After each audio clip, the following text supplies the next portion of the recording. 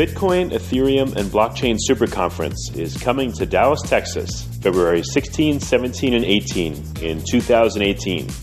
If you know of a better way to get the latest insider knowledge about crypto, to hear directly from the top minds in this field, to interact personally with 800 fellow crypto lovers, hodlers, investors, miners, traders, developers, and founders, then I'd like to hear about it.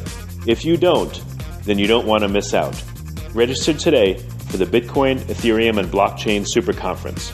Go to bitcoinsuperconference.com and register today as a super early bird to get the lowest rates on tickets and hotel rooms. That's bitcoinsuperconference.com. Welcome to Almost Here, Round the Corner Future Technology Podcasts with Richard Jacobs. Future technologies poised to transform our lives for better or worse are the focus of this podcast. Almost Here means these technologies are now here and starting to be used, or just around the corner, from Bitcoin to artificial intelligence, 3D printing, blockchain, virtual reality, and more. Hello and welcome everyone to the Future Tech Podcast. My name is Josh Thomas and I'm here with Rogaya Tabrizi from Scenario.com. Hello, Rogaya. Hi, Josh.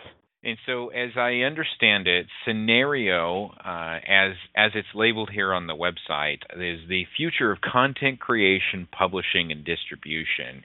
And I know you have a real deep dive technical explanation of this, but just kind of on the highest level, could you describe what this platform actually does? Sure. So Scenario is developing tools which allows content creators to easily monetize original works without them having to rely on the channels that are basically mostly advertisement channels. And it also allows them to grant their followers the opportunity to be rewarded as the word gets out. Okay. That makes sense. And so you're building a token economy around content creation. And give me a typical example here. Like, for instance, we produce the Future Tech Podcast. How would we use Scenario to monetize our podcast, for instance, if that's something that we wanted to do? Sure, that's actually a pretty good example. I can work with that. So, here it is. As I mentioned earlier, see, the idea is to make sure that the benefits from content creation, the monetary benefits in particular, actually goes to the pockets of content creators as well as content curators. So let's say, here you're producing a brilliant podcast and you'll want to distribute that. So you have several different channels to do so. You can use social media, you have your own advertisement channels, and maybe some more official channels as well in terms of your marketing.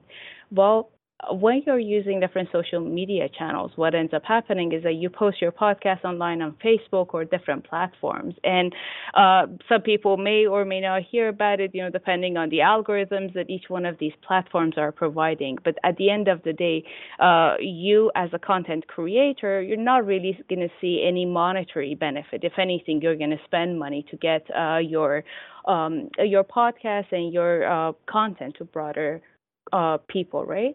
But what Scenario enables people, for example, through Wildespark, is that not only you can post your content on these different social media, but let's say, here I am, somebody who is really professional at finding good quality content. I come across your podcast and I'm like, this is really interesting. I want to actually make sure that it reaches out to a broader group of people. So I can actually go ahead and put some cryptocurrency, some AMPs behind this content and send it off. So in this way, you're not only widening the natural boundaries of how these different content are distributed in social networks, but also part of that money will directly go back to the content creator, which is you. And as more and more people are exposed to this content, and as they decide that, okay, yes, it is a high quality content, it is really worth supporting, then they can come and put their AMPs behind it. And again, that way more of the money goes to the previous content curators as well as the content creator. And that's how it actually allows for a much more free and much more fair monetization and information flow. So let me ask you this, and we've interviewed several companies on this podcast that have a model similar to this, and you've given a very clear example, and one of the easiest to understand that I've heard in a while. But let me just ask you, if I'm a consumer Yes. and I'm consuming this podcast as our example, what is my motivation to spend money to share this or promote it? If it's a cryptocurrency, it's a token, it has some kind of value associated with it. What's my motivation to send that off, to send these amps? It's a very good question and a hard question at that. See, I'm an economist and I have studied game theory, right? And these are the kind of questions that here you are basically trying to encourage people to support a public good information, and at that, a high quality piece of information, right? So one part of it could be simply the fact that you're an altruistic person and you really, already we are spending so much time on social media and we are trying to figure out, okay, do I like this? Do I not like this? And, should I send this to rest of my friendship groups or not? So those are decisions that we are already making on an everyday basis, actually. But now, here's an added layer to it. If you actually end up, so let's say you're not a content creator, but you actually end up identifying a pretty high quality product or high quality content, and you end up thinking that, okay, I think if I actually support this content creator and spread this content, there's going to be more people coming and enjoying the benefits of this and potentially even wanting to distribute it further. And as that happens, there is going to be some monetary support, some monetary benefit that comes to you. So it really has two layers to it. One is your intrinsic preference in order to contribute to this public good and in order to spread it, and then through that maybe you gain some prestige or some status or some you get some as you create a community around yourself. So those are almost like the non-monetary benefits that individuals would get by participating in these sort of platforms. But also there is an additional layer that is an actual potential monetary benefit to you as this content spreads and goes beyond your own immediate community. So there can be more and more money, although it can be smaller, but some money is going to come to you and some money is going to go back to the creator. So there is a support system that you're almost paying it forward. Okay, so if I understand correctly, aside from altruism, there is a possibility that if I share the Future Tech podcast and it starts to kind of pick up some momentum and other people are sharing it and consuming it, then if they're sharing it too, I get some piece of that currency that they're spending. Is that how it works? That's right. That's exactly how it works. So, as more people come and join this chain of communication and spreading the content, some of that money is going to come back to you. Some of it is going to go always back to the creator. So you're part of this bigger chain. Okay, understood. And so how long has Scenario been around, and what stage of development are you at? So the company has been around for a few years right now. I think 2014 was when it originally started, but of course it has gone through so many different iterations, and in order to just really clarify what is the value offering and what is going on. So since last year that we had the coin offering, we have been working toward this roadmap that is actually on our website, and so we have actually been very on time developing and offering basically each one of these phases when they're completed. So at this point, we're getting close to our February 13th deadline, which, as it is mentioned in the website and in the blogs, it's going to be Scenario is going to go wireless stream. There's a whole bunch of updates that is going to happen, and it's going to be a full web app at that point. There's going to be different, different characteristics and features and everything that is going to be added to it, such as threaded comments and support for various content platforms, the amplification of content and getting the amps back. Maybe even some sort of exchange within crypto and fiat currencies, creating personal profiles, etc. So the list goes on and on. We're pretty excited about how everything is moving forward and the kind of momentum that we're getting. Okay, and so tell us a little bit about your following right now. Do you have a group of excited followers who are waiting for this launch to happen? And tell us some of the comments that you're receiving from them. Oh, for sure. So I guess since the previous release, I'm trying to think when exactly it was because there has been so many different improvements. So I think at the end of June, we went live with the beta version, and since then we've had thousands of followers and thousands of people who have actually joined the website um, and are basically using the platform as it is, giving us feedback constantly. We have pretty active Slack, and I think actually we're moving toward Discord right now. So we have a very active community that has been kind enough to communicate with us. What are the things that they're seeing? What are the things that they want? What are the things that are not working?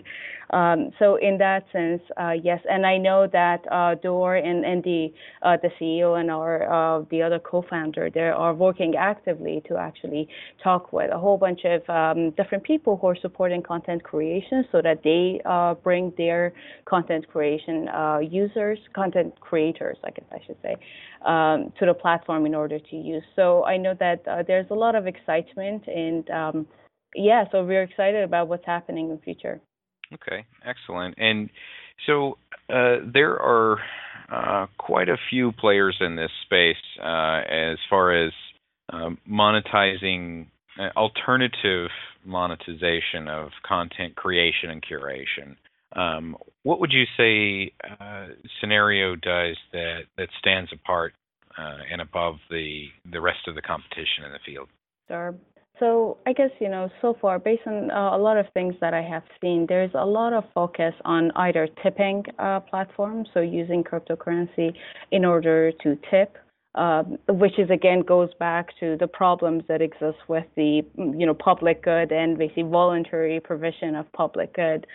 And also when it comes to actually creating communities and just, all these different functionalities that exist.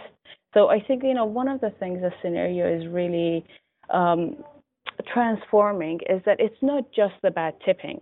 It's not that you come and tip and you don't see any benefits yourself. So the whole thing around participation and the economic model that we have created is that the more you participate, the more you yourself are also going to earn this monetary benefit. So in that sense, it is an ongoing game. It's not just this one-off thing that you come and do, and you don't rely on tit-for-tat strategies. Let's say that, I come and tip you, so you better come and tip me in future. So it's actually about this chain that, as you pay it forward, other people are going to come and support you. So that creates a bigger sense of community.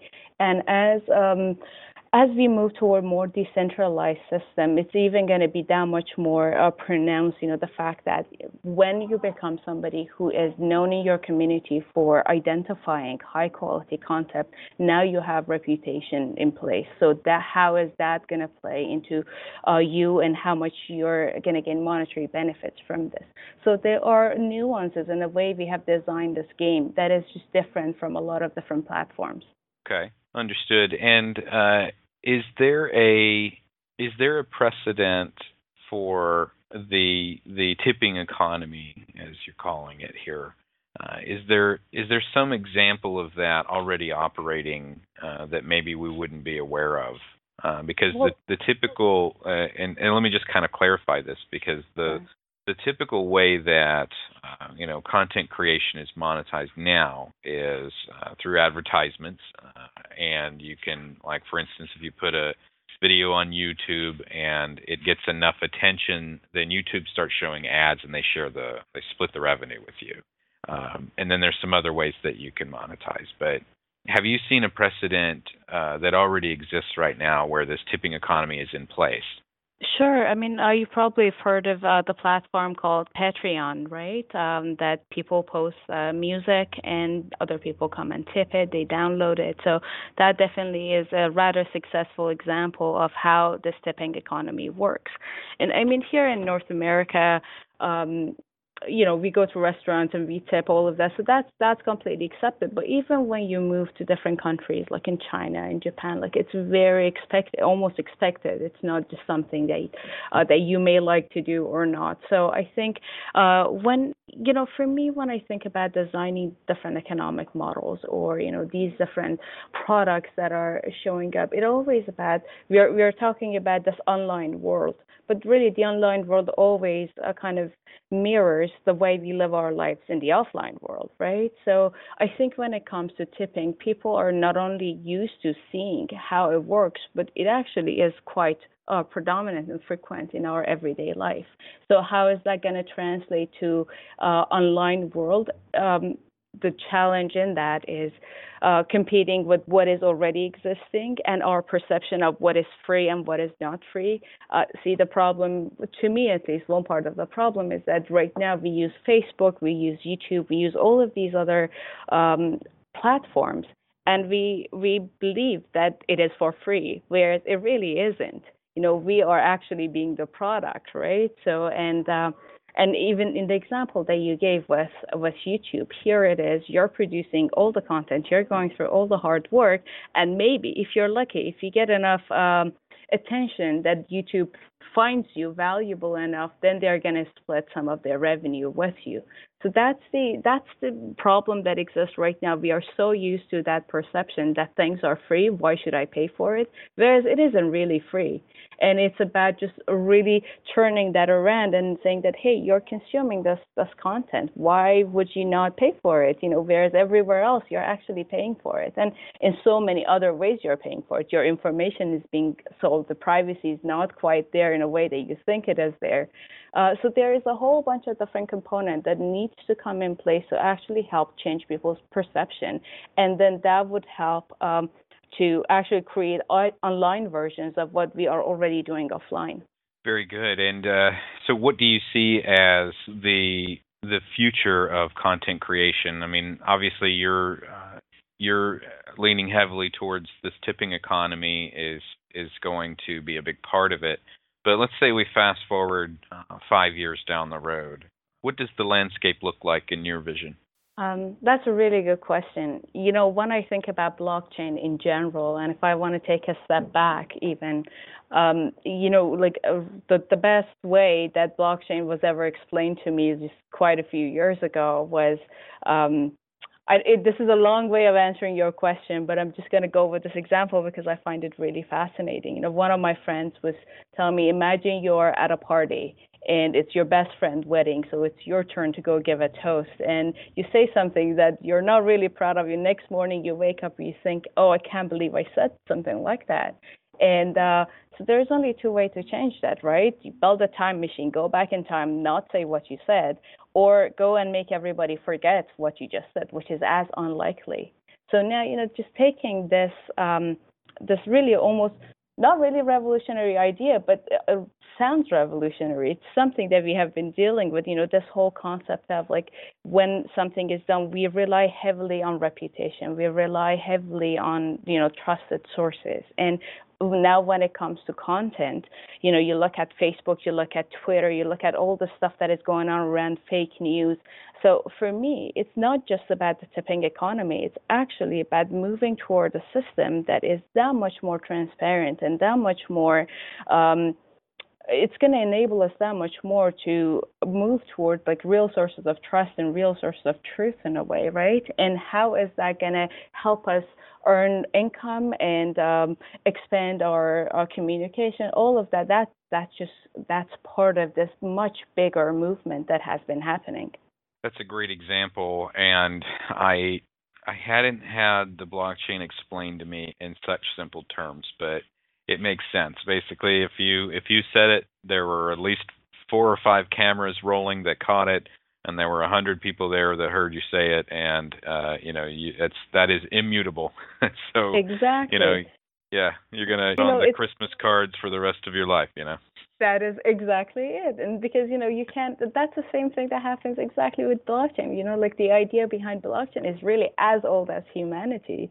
The fact that, when something happens, it happens. And it's not about having several different copies of it. It's when you say something and 100 people hear that, it's the first-hand version of it. And that's why it is so powerful, right? That's why you can't just go and pretend that it didn't happen, or, oh no, so-and-so heard me by mistake. No, it's 100 people heard you first time or firsthand. So that paints kind of an ominous picture of the blockchain. It's always listening, but there are lots of good applications for that as well. So, Rogaya Tabrizi, thank you very much for joining us. And for those of you who are interested, you can visit Synereo.com, Synereo.com. Any final thoughts for our audience before we go? I'm really excited about, everything that's happening. The last couple of weeks, we've been seeing so much news around Bitcoin and so many, this idea that at one point, when you would talk about somebody at a party, you would be saying blockchain and they would be like, blockchain, what? Bitcoin? Oh yeah, I've heard of Bitcoin. And now it has become this thing that is in everyday life. Like we sit at a coffee shop, we hear people talking about it. And to me, it's extremely exciting to see what is possible, and not just on the cryptocurrency side of it, but also on the technology and on the computing power side of things. The applications are unlimited. Anytime that we are thinking about trusted sources, blockchain can come in handy. Anytime that we are thinking about creating some system that is more autonomized and decentralized, here we have. So I'm very excited about what the future is going to bring us. Very good. Thanks very much for joining us. Once again, this is Rogaya Tabrizi from Synereo.com. And to all of you out there, thank you for joining us here on the Future Tech Podcast. We look forward to seeing you next time. Thank you so much, Josh, for having me. The Bitcoin, Ethereum, and Blockchain Super Conference is coming to Dallas, Texas, February 16, 17, and 18 in 2018. If you know of a better way to get the latest insider knowledge about crypto, to hear directly from the top minds in this field, to interact personally with 800 fellow crypto lovers, hodlers, investors, miners, traders, developers, and founders, then I'd like to hear about it. If you don't, then you don't want to miss out. Register today for the Bitcoin, Ethereum, and Blockchain Super Conference. Go to bitcoinsuperconference.com and register today as a super early bird to get the lowest rates on tickets and hotel rooms. That's bitcoinsuperconference.com. You have been listening to Almost Here, Around the Corner Future Technology podcast with Richard Jacobs. Subscribe to this podcast, post a review to discover more future technologies that are poised to transform our lives for better or worse, such as Bitcoin, artificial intelligence, 3D printing, blockchain, virtual reality, and more.